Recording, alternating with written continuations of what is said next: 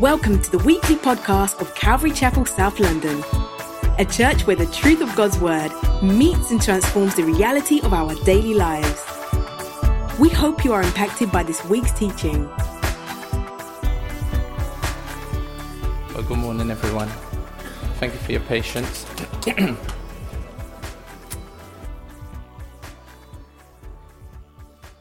Merry Christmas. Not Merry Xmas, Not Merry Winterfest, Merry Christmas.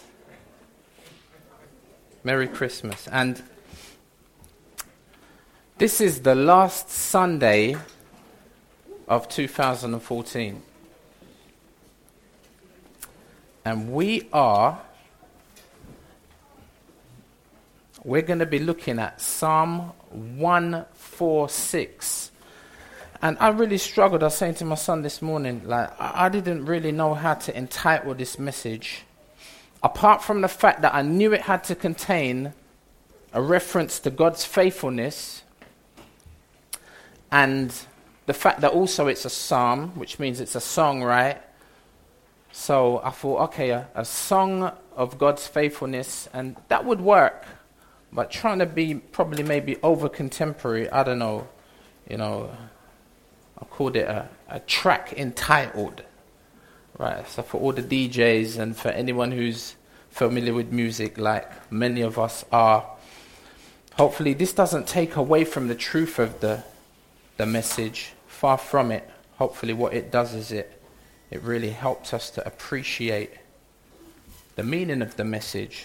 So if you want a song entitled God's Faithfulness, that's great. And for those of you that enjoy a track entitled God's Faithfulness, if anything, what it is it's a song of cheer to end the year. You want to say that with me? A song of cheer to end the year. And let's end the year with a song. Let's end the year with a psalm. And before we read, as I'm hoping that you're turning to Psalm 146, I'm going to pray. Oh, Father, we need to pray. We need to pray, as my wife was singing in the house on the way out. We need to pray just to make it today. MC Hammer, there's many things he said. That's one of the things he said that was true. And Father, we come before you on this last Sunday, this last weekend of the year. And another year has gone past. Yet we are still here because of your faithfulness. And we praise you, Lord. We may feel moth-eaten, we may feel raggedy.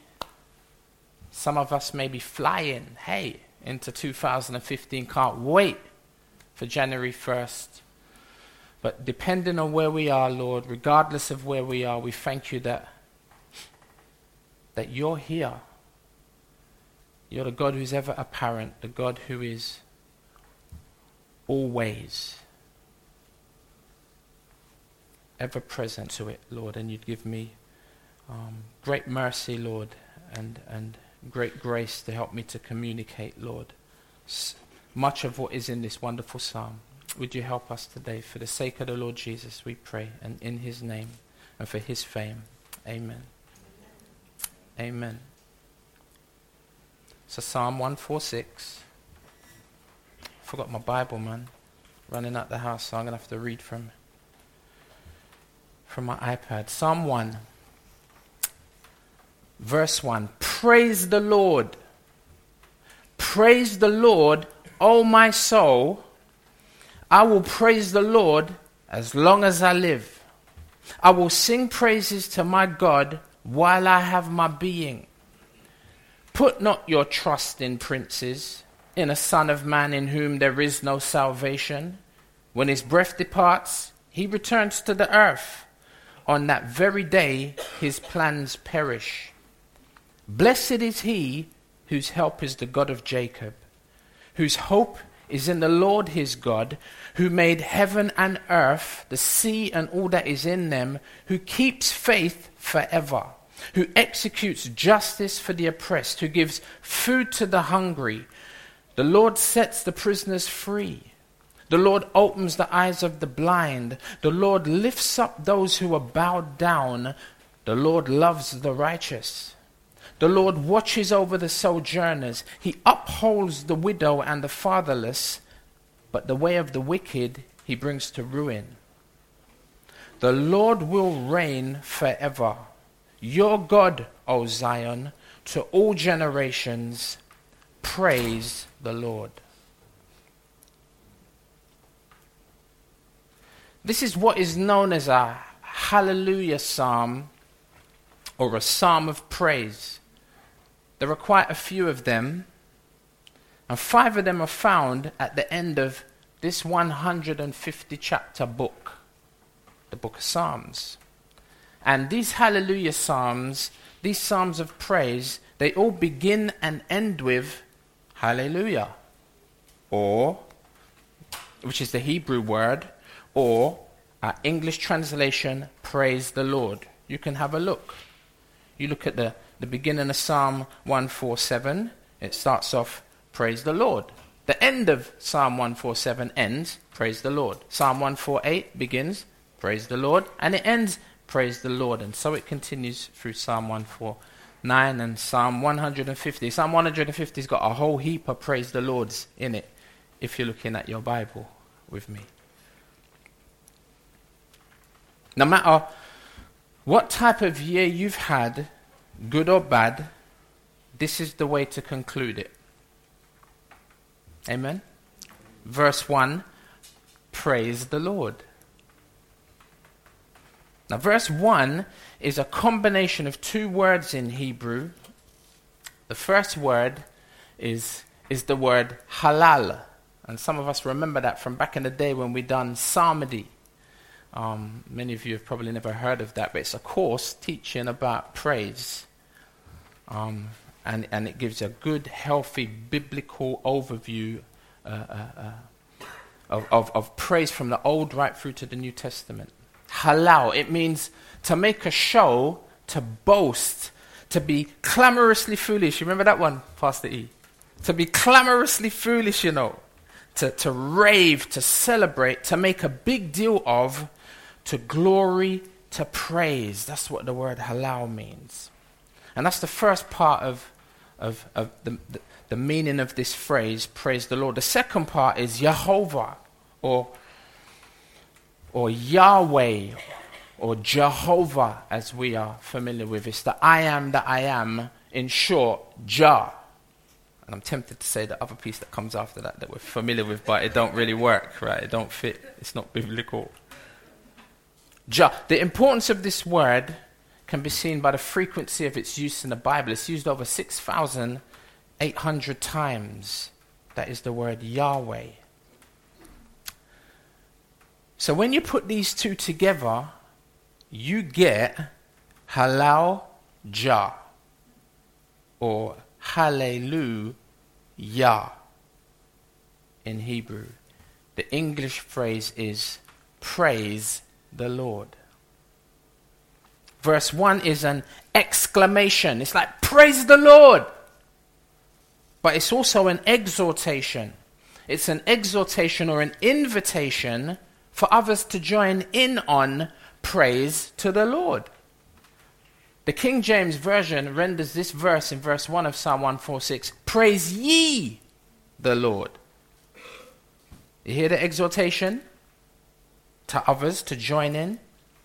Regularly in Pentecostal circles, the exhortation from the front is, shall we praise the Lord? Praise the Lord. You hear the invitation and the response to the invitation? Hallelujah. All right, hallelujah. That's exactly what it means. It's directed towards God, but also to those in the congregation. But notice the second part of verse 1. Praise the Lord, O my soul. It's a call for a public response, but then it's also a call to a private response. Can you see that? In verse 2, the author continues in his personal response, and he says, I will praise the Lord. How? How long? as long as I live, I will sing praises to my God while I have my being. In this verse, you can hear the author say the same thing twice, but with more intensity the second time. Not only will he just praise in terms of speaking, but also singing. Not only will it be to the Lord, but it's going to be to my Lord, my God. You hear the personalization? Not only as long as this individual lives on earth, but also after his earthly existence beyond this life. He says, I will praise him with my lives, plural. With the life I now have and the one hereafter. He says, I will sing. Have you ever wondered why it is that we make a habit of singing? We sing because it's part of our biblical tradition. We've learned from the scriptures that speaking and also singing God's praise is fitting. It's that which God's people have always done, and it's that which God's people will continue to do. Listen to Exodus chapter 15, verse 1 and 2. Beginning of the Bible, right? Well, give or take a chapter. Then Moses, verse 1, and the people of Israel sang this song to the Lord, saying, I will sing to the Lord, for he has triumphed gloriously. The horse and his rider he has thrown into the sea. Verse 2, the Lord is my strength and my song. He has become my salvation. This is my God, and I will praise him. My father's God, and I will exalt him. You hear that song? Right from the beginning of the inception of God's people. Incidentally, whenever you see the text laid out in this fashion, it's the difference between prose and poetry. I don't know if you ever noticed that in your Bible, sometimes the text is laid out slightly differently. Well, it's there for a reason. Some Bibles have it, some don't. Most of the modern translations do. And it's very helpful because it shows you what is poetry in your Bible. Now, you can't tell immediately because normally our poetry tends to rhyme very often. Not always, but very often. You know what I mean? But you see that and think, I didn't even realize that's poetry because it don't rhyme. Remember, it's in another language. And Hebrew poetry doesn't always rhyme. But that's just something to bear in mind. Remember, songs are simply poetry, right? Just set to music. So we see singing at the beginning of the Bible, right, here in Exodus, but we also see singing at the end of the Bible. It's something that we need to get used to. Revelation chapter 15, verse 1 through 4 says, Then I saw another sign in heaven, great and amazing. 7 angels with 7 plagues, right, this is the last days, which are the last, for with them the wrath of God is finished. Be interesting when we get into eschatology, when we begin to look at end time prophecy, but that's not for now. Verse 2, and I saw what happened, so I saw what appeared to be a sea of glass mingled with fire, and also those who had conquered the beast, because he's going to get conquered, and its image and the number of its name, standing beside the sea of glass with harps of God in their hands. Verse 3, and they sing, wait a minute, the song of Moses. That's the song that we just read in Exodus, the servant of God, and the song of the Lamb, saying, Great and amazing are your deeds, O Lord God the Almighty. Ooh, they're singing the song of the Lamb and they're calling him God. Just and true are your ways, O King of the nations. We'll come back to that. Verse 4, who will not fear, O Lord, and glorify your name? Good question. For you alone are holy. All nations will come and worship you, for your righteous acts have been revealed. Wow. So much to say, but not for today. Can you notice that also is poetry? It's a song. Then at the very, very end, more praise. Now I hope you don't mind praising. If you don't now, you will then. Revelation chapter 19 verse 4 to 7 says, and it's funny because we can get a heads up as to what the songs we're going to sing then are now. We can learn the words. Revelation 19 verse 4 to 7, and the 24 elders and the 4 living creatures fell down and worshipped God who was seated on the throne, saying, like Brother Bertram said, Amen, hallelujah. That's our word. Praise the Lord. Our phrase. And from the throne came a voice saying, Praise our God, all you his servants, you who fear him, small and great. Verse 6, then I heard what seemed to be the voice of a great multitude, like the roar of many waters and the sound of many peals of thunder, crying out, Hallelujah! For the Lord our God, the Almighty, reigns. You might remember that's a phrase from a song that's quite familiar. Let us rejoice and exult and give him the glory, for the marriage of the Lamb has come and his bride has made herself ready. See, 2 more phrases, verses from song, from a song. Speaking and singing to God is that which people have always done. That is God's people. And it's that which God's people will continue to do. And there's a twofold direction to our praise. I've already mentioned it. It's vertical, right, to God, but it's also horizontal. It goes up toward God, but it goes out towards others. Colossians chapter 3, I hope I got the right reference this week. Verse 16 says, this is so important, let the word of Christ dwell in you richly. Doing what? Teaching and admonishing one another in all wisdom. How? Singing psalms and hymns and spiritual songs with thankfulness in your hearts to God. Can you see that by this verse, that singing psalms, hymns and spiritual songs with thankfulness in our hearts to God vertically? This results in the teaching and the admonition of others in all wisdom. How? Horizontally. Just as a side note, this is also a form of evangelism. We preach as we reach out, telling the unconverted about the wonderful things that God has done.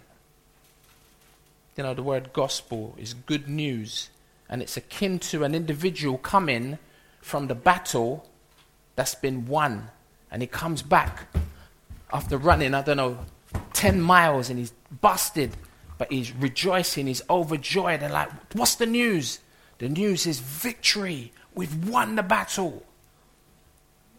That's the heart of the communication of the gospel. It's good news about the king who's overcoming the battle on your behalf, on my behalf, on our behalf. He's won, which means we win if we're on his team. Now, after saying all that about praise,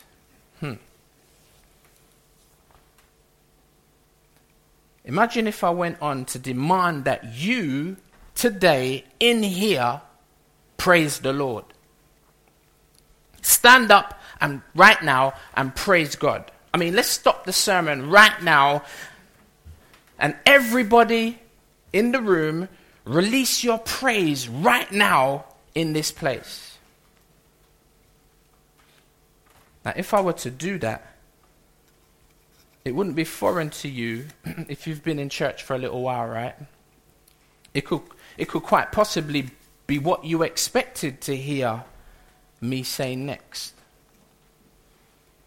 It's a common way of applying a text like this, but it's not a helpful way to motivate you to praise. I mean, I could make you get up right now. True? I mean, not because I'm powerful or mighty, but just because you're respectful. If I, and I'm saying as as the preacher, as one of your pastors, was to ask you to do something, and obviously if it's not sin, you know what I mean, you're going to respond, innit? Well, maybe some of you wouldn't respond, but I'm sure whether you responded or you don't respond, I wonder how many would be doing it just because I said it. Just because I said it. See, imagine if you came in here feeling like rubbish and you're actually struggling to praise God. I could cause you to go out the way you came in, feeling like rubbish. If I forced you now to get up and do something that maybe you don't feel like you're actually able to do,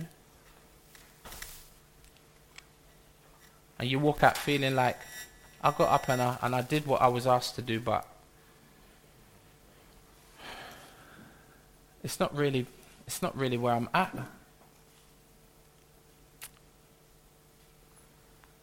Imagine me as the preacher saying, how is your praise life? Are you praising God every day? Have you been an overcomer this year? Like the author says in verse 2, I will praise the Lord as long as I live. I will sing praises to my God while I have my being. Have you been worshiping God like that this year? Good. I'm glad to hear that, and I'm expecting that you're going to do the same in 2015.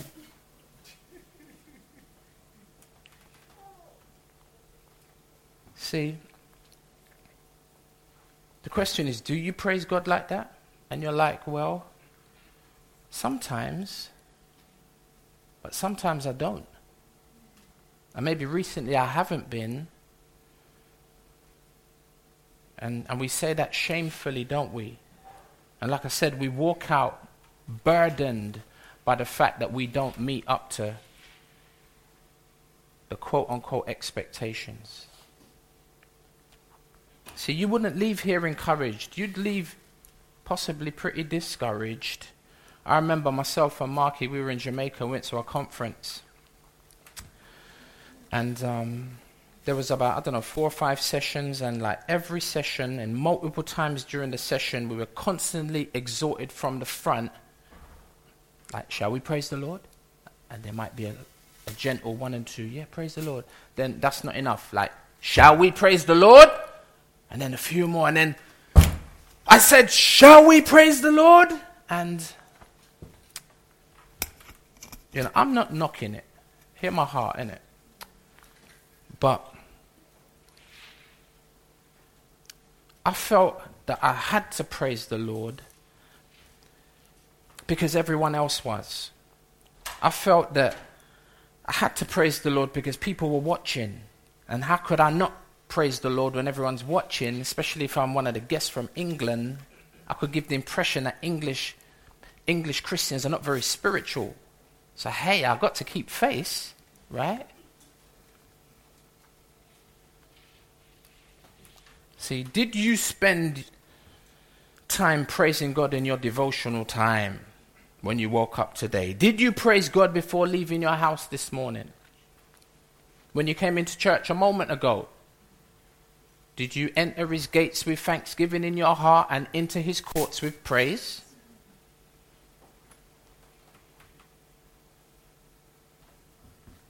I'm laboring it. I'm laboring it. See? Or have you flopped today? Have you flopped this week? Have you flopped this whole year? The preaching today on this text could be, well, you're not a very good Christian, are you? You're not really representing Jesus very well, are you? See, would preaching like that be helpful to us, to you, to me? Can you see the direction that this message could easily take? It could easily become a psalm of God's rage rather than a psalm of God's praise.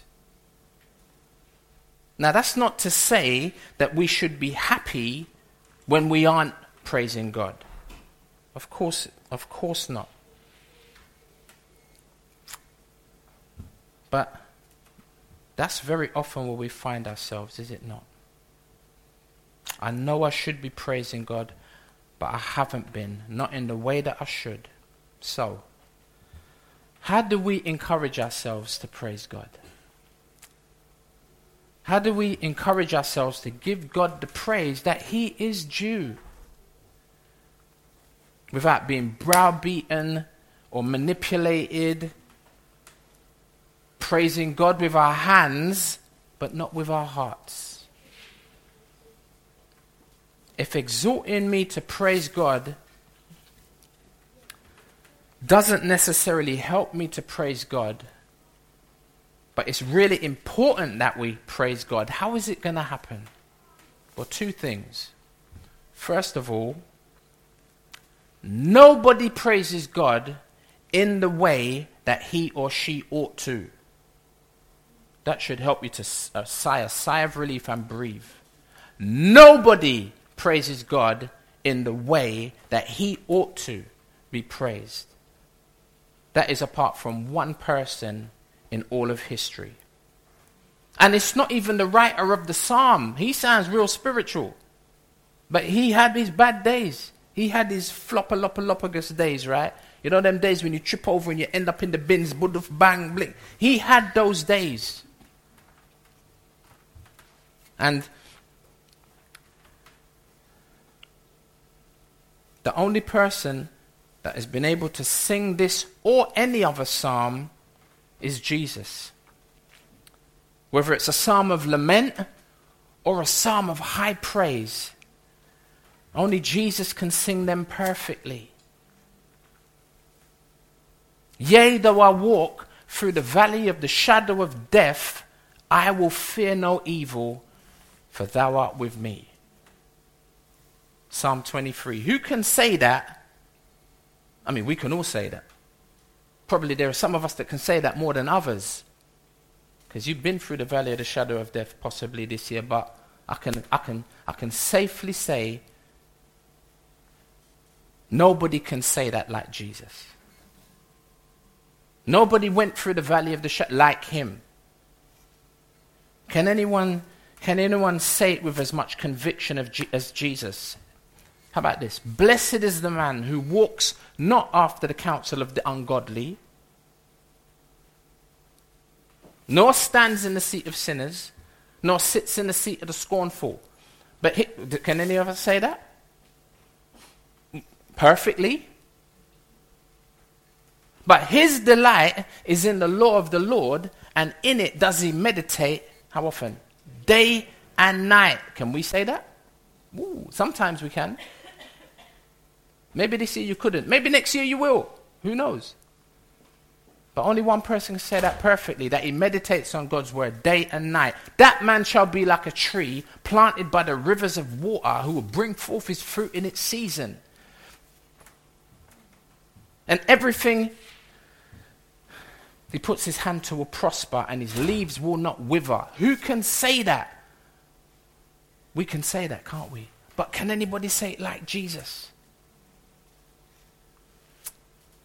Psalm 1. How about this?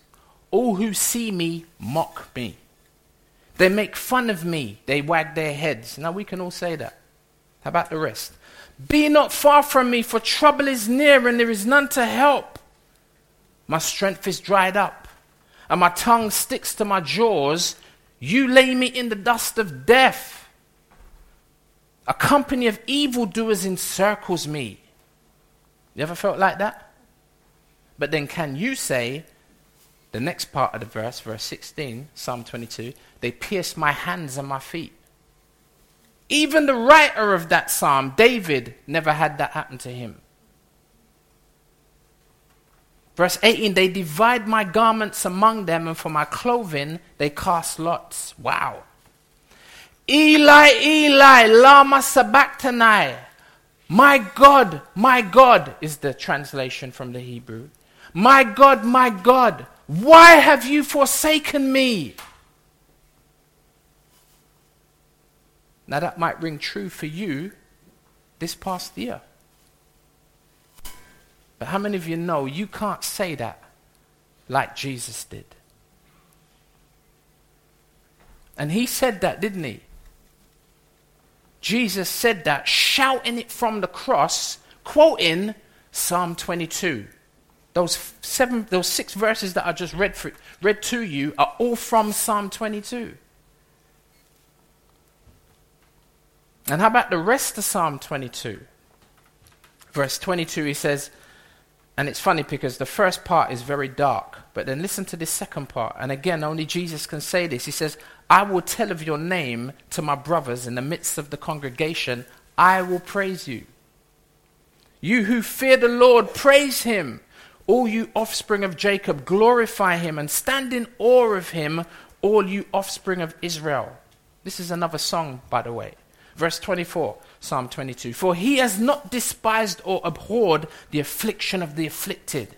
And he has not hidden his face from him, but has heard him when he cried to him. Imagine being in a dark place, like the beginning of Psalm 22, but then the same person is able to say this. He's not despised or abhorred the afflicted in their affliction. Wow. He has not hidden his face from him, but has heard when he cried to him. So when Jesus said from the cross, the beginning of this psalm, my God, why have you forsaken me? It could sound as if Jesus, oh my gosh, he's lost his faith. He's lost his trust in the Father. But he said that from the cross because they knew this song. It was like one of the classic lines from a classic song. And as soon as they heard it, wait a minute, he's quoting Psalm 22. Why is he quoting Psalm 22? Oh my gosh. Psalm 22 is a psalm that talks about an individual having his hands and his feet pierced. 1,000 years before today, that prophecy was given about the Messiah, about the Savior. Verse 25, from you comes my praise in the great congregation. My vows I will perform before those who fear him. Who can say they can perform all of their vows? Verse 30, posterity shall serve him. It shall be told of the Lord to the coming generation. They shall come and proclaim his righteousness to a people yet unborn, that he has done it. Remember what Jesus said from the cross at the end? It is finished. He has done it. See, only Jesus can pray. Only Jesus can sing the Psalms perfectly. And and why would that be a surprise? He's the one that the Psalms are all about. Luke 24, verse 44. Easy to remember. Luke 24, verse 44. And we've showed you this verse a few times. I remember Pastor E flashed it up a couple of weeks ago. And you know what? It's not tedious for us to do this. It's really vital and important, and it's beneficial for you to understand that all of the Bible is about Jesus. Luke 24:44 says, then he said, speaking of Jesus, right, when he was walking on the road to Emmaus, to those two individuals who didn't even recognize him up until a certain point. Then he said to them, these are my words that I've spoken to you while I was still with you, that everything written about me in the law of Moses and the prophets and the what? And the Psalms must be fulfilled. So Jesus teaches us how to pray, but he also teaches us how to praise. And that from the Psalms. When in the temple as a young man, prior to starting his ministry, Jesus would have heard this psalm. And the exhortation in verse 1 to praise the Lord. And he standing there, sitting there in that synagogue, 14, 15, 16, 17, 19, 20, 21 years of age. Way before he started his ministry, he would have been able to say, unlike any one of us, praise the Lord. He would have done it perfectly, not like you and me, half-heartedly. Okay, now that's the first thing that we need to know that's going to help us to praise God, to praise the Lord. Getting back to our text in Psalm 146. Now get this. Oh my gosh. Wow. The second thing that will cause us to want to praise God sincerely, like genuinely, like enthusiastically, without being hyped, is when we understand his faithfulness. Furthermore, when we experience his faithfulness. Have you heard, let me ask you, have you heard that the God of the Bible is faithful? We've been reading through the Psalms in our discipleship ministry training over the Christmas. We've got to read through 150 of the whole book of Psalms in 4 weeks. I think it's something like we're reading like 5 chapters a day, right? And I'm amazed as I'm just reading through it, not trying to study it, because you're never going to study it, not in 4 weeks. And as we're reading through, I've just seen how often the writers, the different authors in the Psalms make reference to the fact that God is faithful. And they say anyone who puts their trust in him will what? Will never be put to shame. I've seen it about 7 or 8 times come up in like 40 chapters. Amazing. Have you heard that the God of the Bible is faithful? Have you experienced the trustworthy nature of the Lord God of Scripture? See, until you understand God's faithfulness, until you understand God's trustworthiness, you ain't going to sing. You ain't going to sing his praises. You ain't going to say, praise the Lord, if you don't understand his faithfulness. Verse 3 begins to help us. You're wondering when I was going to get back to the text, right? Looking at your watch. Verse 3 begins to help us by showing us an example of what happens when we express faith and trust. But be careful. Verse 3 begins to help us by showing us what happens when we put our faith, our trust in things that will inevitably fail us. It's a warning against putting our trust in anything and everything that isn't the Lord.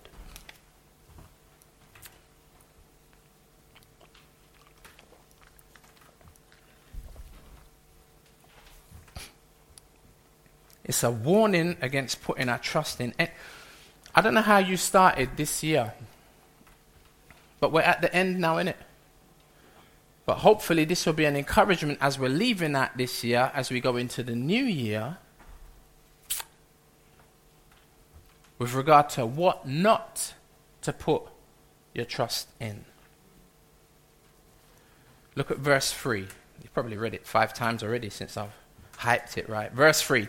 Put not your trust. See, we've got to have faith, but there's some places you don't put your faith. You don't express your faith. Put not your trust in princes, in a son of man, in whom there is no salvation. Verse 4, when his breath departs or returns to the earth, hey, on that very day his plans perish. You need to make a good investment, right? Princes. Well, we know what he isn't speaking about, right? He's not speaking about Prince Charles. He's not speaking about Prince Charles's sons, Harry and William, when he makes reference to princes. Obviously, they weren't born at that time. But it is a reference to the rich, to the wealthy, to the powerful, to the famous, to the strong, to the influential, to those who are powerful, clever, and talented. The type of people that we tend to put our trust in. See, where do you turn to for hope or help? In illness or in time of accident? When you've lost your job? When you potentially lose your home? Where do you turn when you're lonely? Where do you turn when your children go off the rails? Where do you turn at a time of death? This is where we live. Family. Where do we turn in these difficult times? In these difficult circumstances, where do you put your where do I put my trust? Where do we put our trust? In a human being? I mean, even as I say it, it sounds pitiful, right? But it's what we do. And we know that that's what this means, because in verse 4 says they will die. That is the individual we put our trust in, because they're mortal. You may have been looking for someone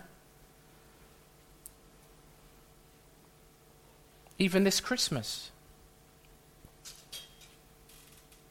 hoping that a particular someone would provide what you need. It's what we do as humans, isn't it? We make idols of things and we make idols of people.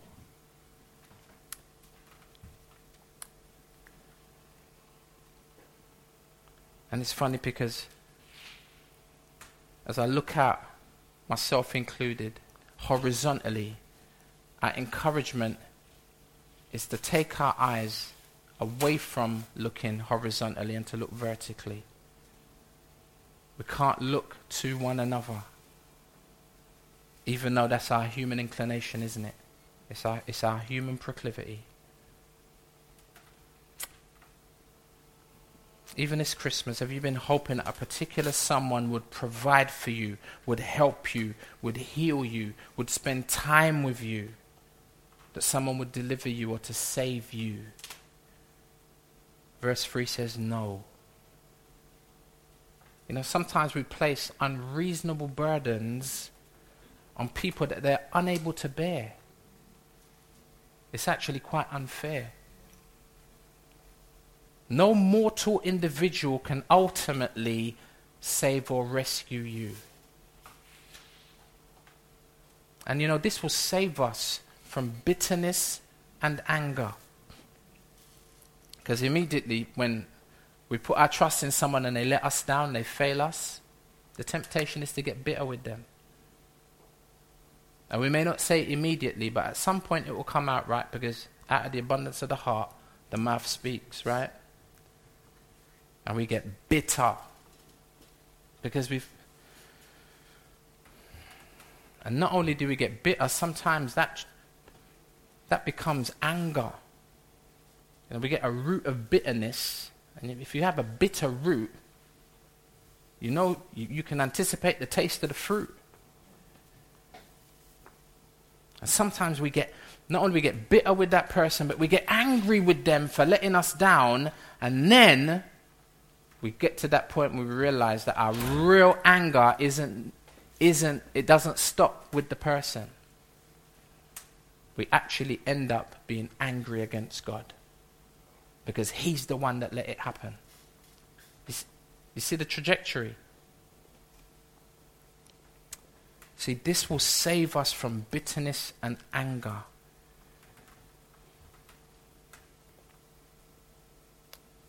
Don't put your trust in princes.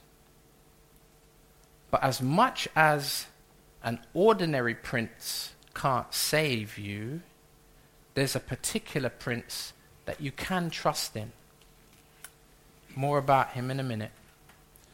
This second thing that really helps us to praise the Lord, along with the psalmist, is a warning. The encouragement is clear. Do not put your trust in anything or anyone that will eventually, ultimately fail you. But very often we don't take that advice, do we? And we have to learn the hard way. You know, there are two ways in this life that we learn. You either learn by instruction or you learn by experience. One is an easy teacher, one is a very hard teacher. It's better to learn by instruction than to have to learn by experience. But either way, how many of you know, we will learn.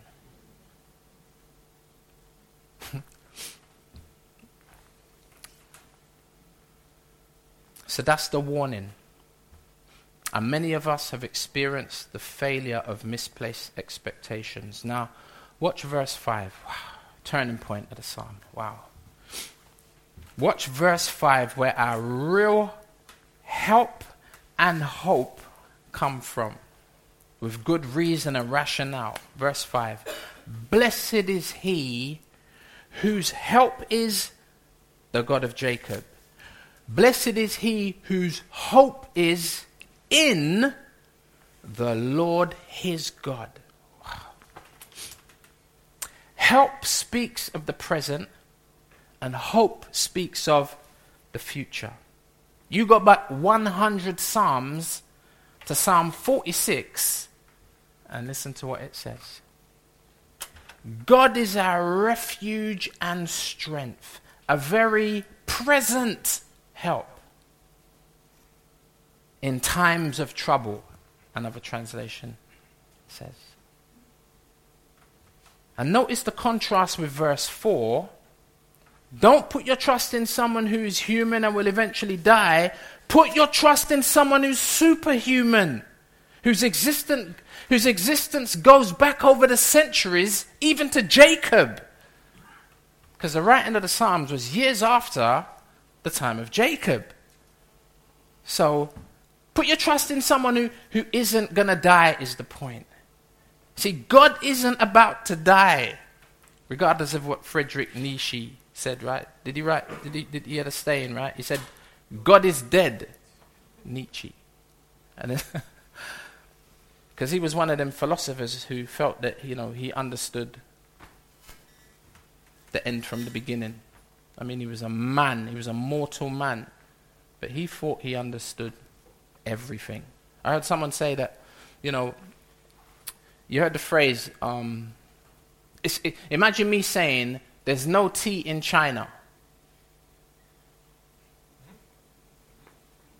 For me to be able to say that with conviction and any kind of honesty would mean that I would go through every single paddy field, rice field, every single field in China, looking, observing, and making sure, and come back and be able to say to you, there's no tea in China. But what fool is going to make a statement like that? Friedrich Nietzsche. God is dead. I mean, he hasn't even left the planet. Look how big the universe is. He hasn't even left the planet. What an idiotic... God is dead. For him to be able to prove that would mean he'd have to go through the whole universe and then be able to come back and say, hey, everybody, guess what? I've searched the whole universe and he's dead. I found him. Right? I think, was it one of the guys who first went to space? I think from the spacecraft, I don't know, Mir or whichever one, Apollo, whatever it was, the Russian astronaut, he said when he was up in space, he says, was it when they landed on the moon or something like that? He was like, oh, we're up in space, he says, and I have to let you know, God isn't here. The man just went a couple 1,000 miles outside the Earth's orbit chatting about God is not here. Nietzsche said, God is dead. And then guess what happened? Nietzsche died. And then God wrote, and then someone crossed it out and said, Nietzsche is dead. And he could prove that.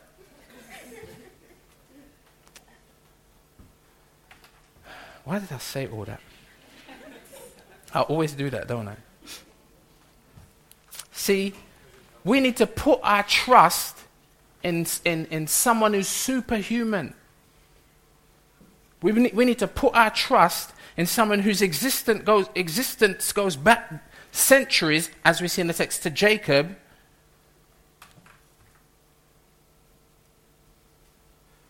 See, God isn't about to die. He's been around for a while. And he will continue to stay around. Remember, he's Jehovah.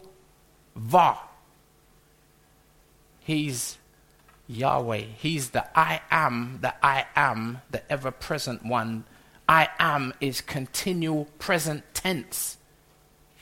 He's not the I was. He's the God of the living, Abraham, Isaac, and Jacob, because he's the living God.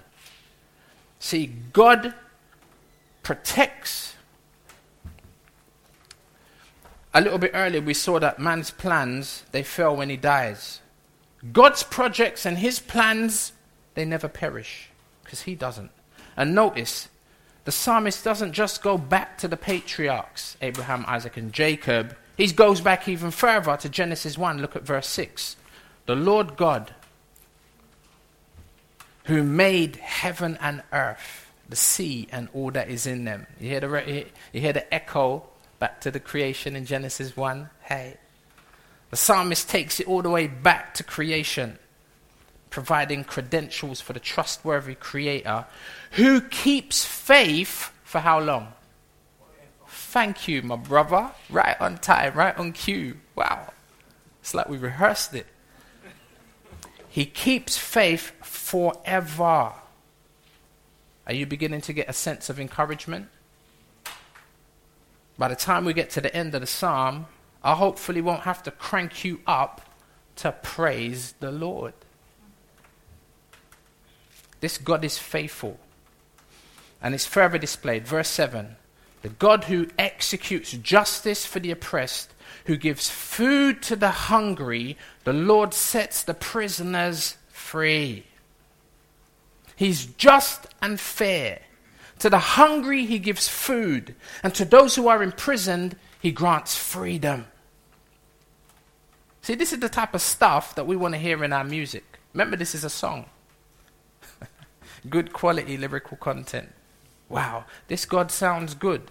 He sounds extremely worthy of praise. Especially if your name is the oppressed, the hungry, and the imprisoned.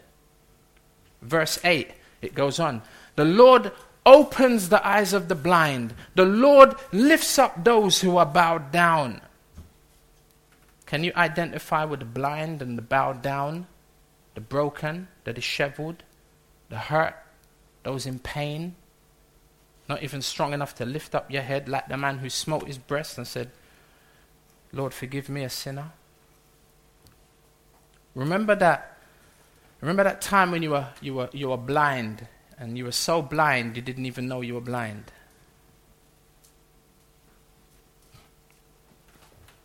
I remember hearing, was it Rick Godwin, talk about the fact that we're so lost and we're so blind and we're like a blind man in a dark room looking for a black cat that isn't there. I know that sums up my life before I met Christ, before God saved me by his grace. Now look at that list and see, as we draw to a conclusion, look at that list and see if you can tell which one is the odd one out. Now you're like, I ain't even got my Bible, so hey, help me, Pastor Rob. Look at that list and see if you can tell which is the odd one out. Listen, the oppressed, the hungry, the imprisoned, the blind, the bowed down or the humble, the lowly in spirit, the righteous. Ooh. Verse 9, the sojourners. That is those outsiders, as we saw even last week in our Christmas message with Ruth. The Moabitess, outsider. And also in that lineage was Rahab, the prostitute. Hey. Sojourners, outsiders. Also in verse 9, the widow, the fatherless. See, can you hear the gospel? This is good news for anyone who fits this description. But which one is the odd one out? Wow. I got Bertram and Missy, Mr. and Mrs. Oete, tag teaming here. Missy said the righteous. Amen, my sister. That is the odd one out at the end of verse 8. You know, I could never dare speak about the book of Psalms without making a reference to Christopher Ash. Christopher Ash is the director of the Cornhill Preacher Training College. And I had the privilege of being instructed by him at Cornhill for 2 years part-time That is actually a picture at Cornhill. What a delight. What a delight. Christopher makes reference to these verses and says, these are not descriptions of different people, because you see, you could read this list and be like, oh, oppressed, yeah, that's me. Oh, the blind, yeah, that's me. Oh, hungry, yeah, that's me. But then the righteous, you'd be like, oh, that's not me. It doesn't fit. You can't be all of them things and be righteous. Can you? See, yes, you can. Yes, you can. Because these are not descriptions of different people, but different descriptions of the same people. See, the righteous is a reference to those who are oppressed, to those who are broken-hearted, the imprisoned, the blind, the widow, the fatherless. Beautiful. Matthew chapter 5 helps us, because verse 1 to 6 says, now think about our list as we read. I've highlighted it for us anyway. Verse 1, Matthew 5, seeing the crowds, speaking of Jesus, he went up on the mountain, and when he sat down, his disciples came to him, and he opened his mouth, wow, and out dropped pearls, diamonds. And he taught them, saying, blessed are the poor in spirit, for theirs is the kingdom of heaven. Blessed are those who mourn, for they shall be comforted. Blessed are the meek, the bowed down, the broken, for they shall inherit the earth. Blessed are those who hunger and thirst for righteousness, for they shall be satisfied. Can you begin to see how Jesus would have sung this psalm? He became the agent through which God would fulfill all of these promises, as he took our place as our substitute, exchanging our need with his provision, exchanging our sin with his righteousness. Jesus can sing this psalm. But how many of you know we too can also sing this psalm? Can you begin to see that? Because as much as there are parts of this psalm that we struggle to sing, you may be here today at the end of 2014 and you struggle to say, I'm righteous. Because you know by your actions, I know by my actions I'm not. That's prior to becoming a Christian, definitely. But then after becoming a Christian, I flopped horribly. See, but we can begin to sing this, even though we struggle to sing parts. There are parts of this psalm that we can easily sing. Verse 5 and 6. Blessed is he, I say, whose help is the God of Jacob, whose hope is in the Lord his God. You are the Lord God. Verse 6, who made heaven and earth and the sea and all that is in them. You are the creator. I'm the creature. I can sing that. The end of verse 6, you, Lord God, are forever faithful. I can sing that. Praise the Lord. Why? Because it is him, verse 7, who executes justice for the oppressed, who gives food to the hungry. Jehovah sets the prisoners free. Verse 8, the Lord opens the eyes of the blind. I can sing that. The Lord lifts up those who are bowed down. I can sing that. The Lord loves the righteous. That is, those who have received righteousness. It's imputed righteousness provided by Christ. One of my favorite verses in Scripture, 2 Corinthians chapter 5, verse 21. It says, for our sake he made him, speaking of Jesus, to be sin, who knew no sin, so that in him we might become the righteousness of God. Wow. Praise the Lord. Hallelujah. Verse 9, the Lord watches over the sojourners, the outcasts, the outsiders. We right in here. Any Jews in here today? That means I didn't even have to wait for the answer. That every single one of us are outsiders. technically speaking, prior to receiving Christ. Gentiles we are. He watches over us. And he's watching over those who he wants to further bring in. He upholds the widow. Remember Naomi and Ruth? But how about Sister Angela and Sister Sarah Magudia, who's now at Calvary Chapel East Dulwich? And Mummy Sarah. The widow. He upholds the widow.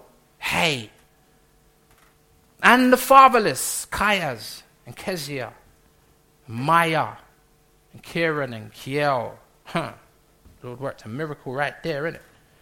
Courtney, Malachi, Levi. God upholds the fatherless. I can sing that.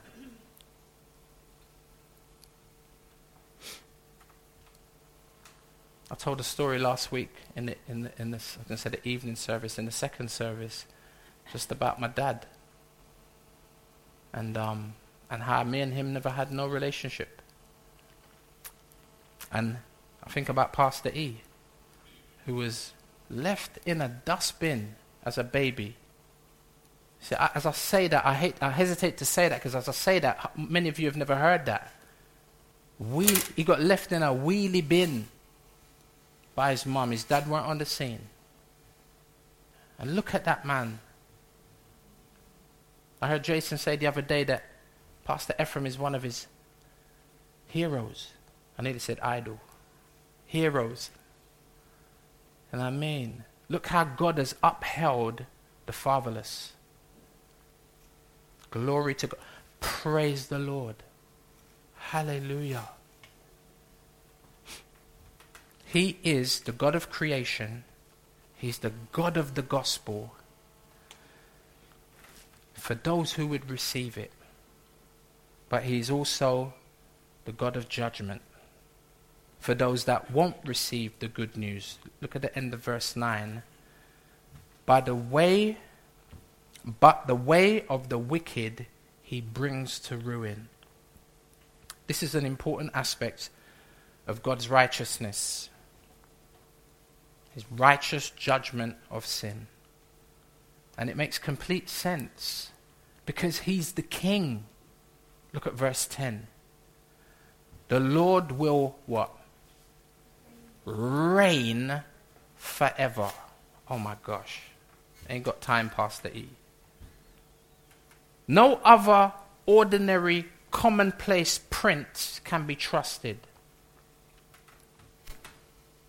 There's only one particular prince, and he's the Prince of Peace, who has become God's king, Psalm 2. It's Jesus. We celebrated his birth last week. The humble servant born in a stable, who is actually the eternal king of the universe. Praise the Lord. And he reigns, verse 10 says, for how long? Forever. Don't even have to shout it.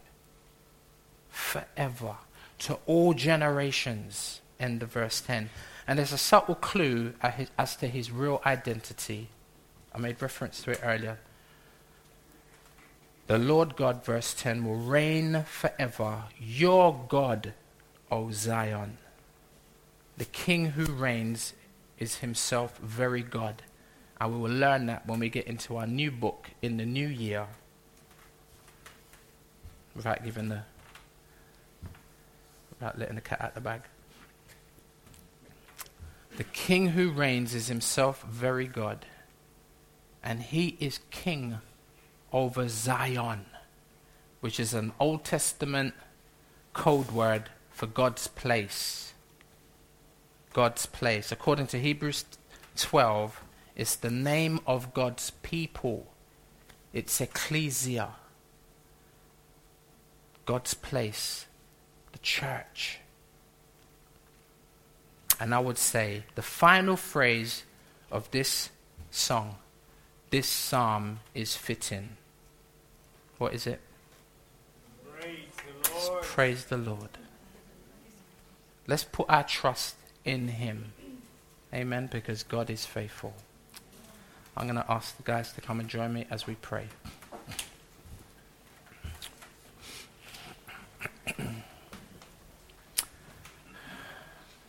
Father, we're so grateful for your word.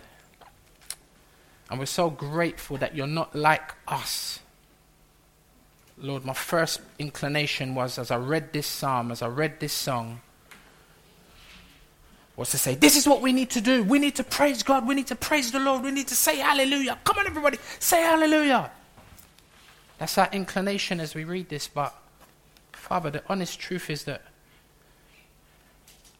even on our best day, we can't praise you the way you ought to be praised.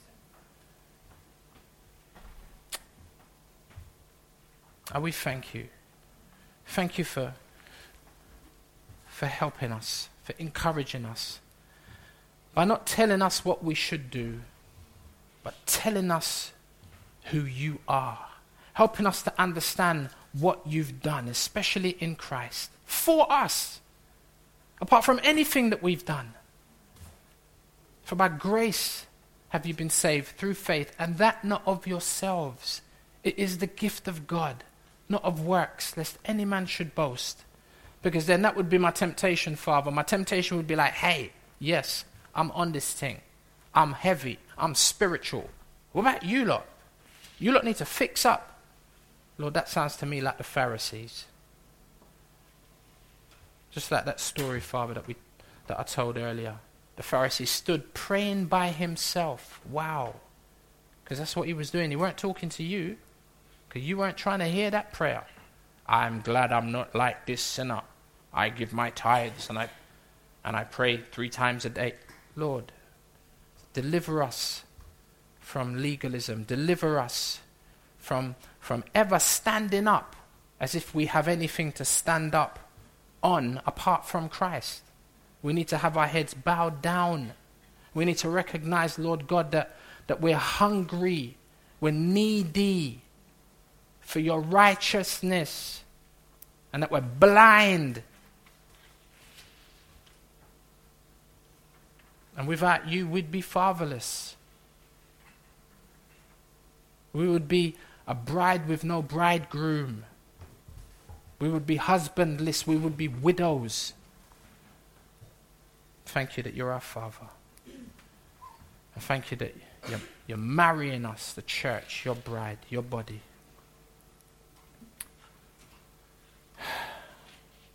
And I thank you for this song. And I thank you, Lord God, that we can end this year, regardless of how it's been, we can end this year on a high note, excuse the pun. And we can sing of your faithfulness. Thank you, Father, in the name of the Lord Jesus. Amen.